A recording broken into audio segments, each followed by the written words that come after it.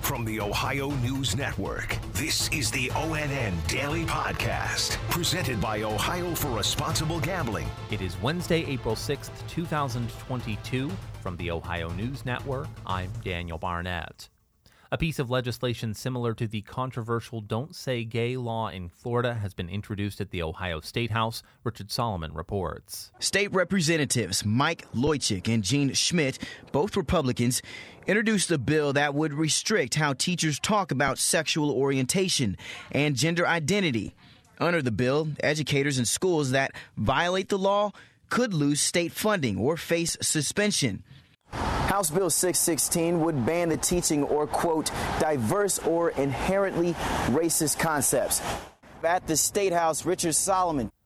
Community leaders in Columbus are taking aim at a bill they say could hurt public health. Yolanda Harris reports. House Bill 327 would ban teaching or promoting, quote, divisive concepts, which includes ethnicity and race.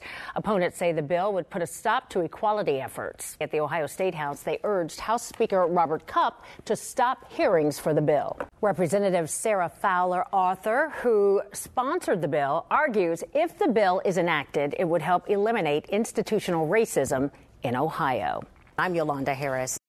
Because the Redistricting Commission has failed to fairly redraw district lines for Ohio House and Senate races, the May 3rd primary will be incomplete. Michael Sandlin says Governor Mike DeWine spoke about it yesterday in Northwest Ohio. Governor Mike DeWine says he doesn't want the confusion to stop people from voting. What people need to remember is everything's going to be on the ballot in May except legislative districts and state central committee districts. Those are the only two things that are not going to be on there. All the other statewide races are there, local races, some school levies are up, so this is a very important election. Governor DeWine is a member of the Redistricting Commission submitting the unconstitutional maps. He defends the proposed districts, saying they're in line with what voters wanted. I'm Michael Sandlin, reporting in Wood County.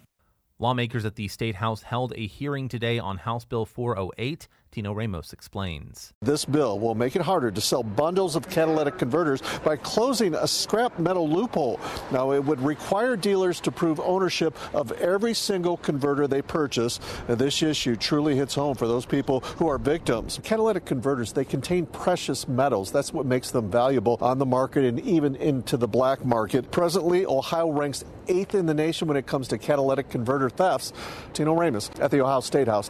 Deputies in Hocking County are on the lookout for a suspect believed to be responsible for a string of thefts and burglaries. Andrew Kinsey reports. His name is Ross Nye, and deputies say he's armed and dangerous. He's 5'9", 160 pounds, and is most likely camping in the woods near Hocking Drive, Smith Chapel, in the Moeller Road area of Hocking County.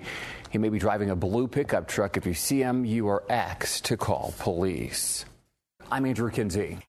Zoos across North America are moving their birds indoors and away from people and wildlife as they try to protect them from the highly contagious and potentially deadly avian flu.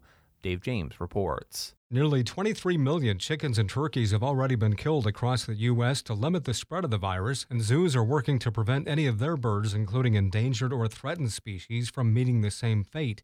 The bird flu has been found in nearly 24 states, including Ohio.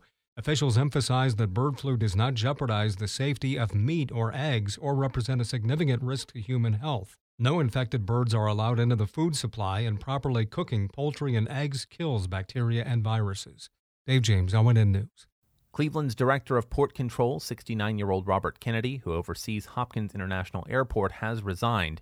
Mark Namick has the story. Hired in 2017 by former Mayor Frank Jackson, Kennedy said in a letter to the new mayor, Justin Bibb, he's resigning to spend more time with his family. Kennedy guided the airport through the record passenger levels before the pandemic to the record lows that followed.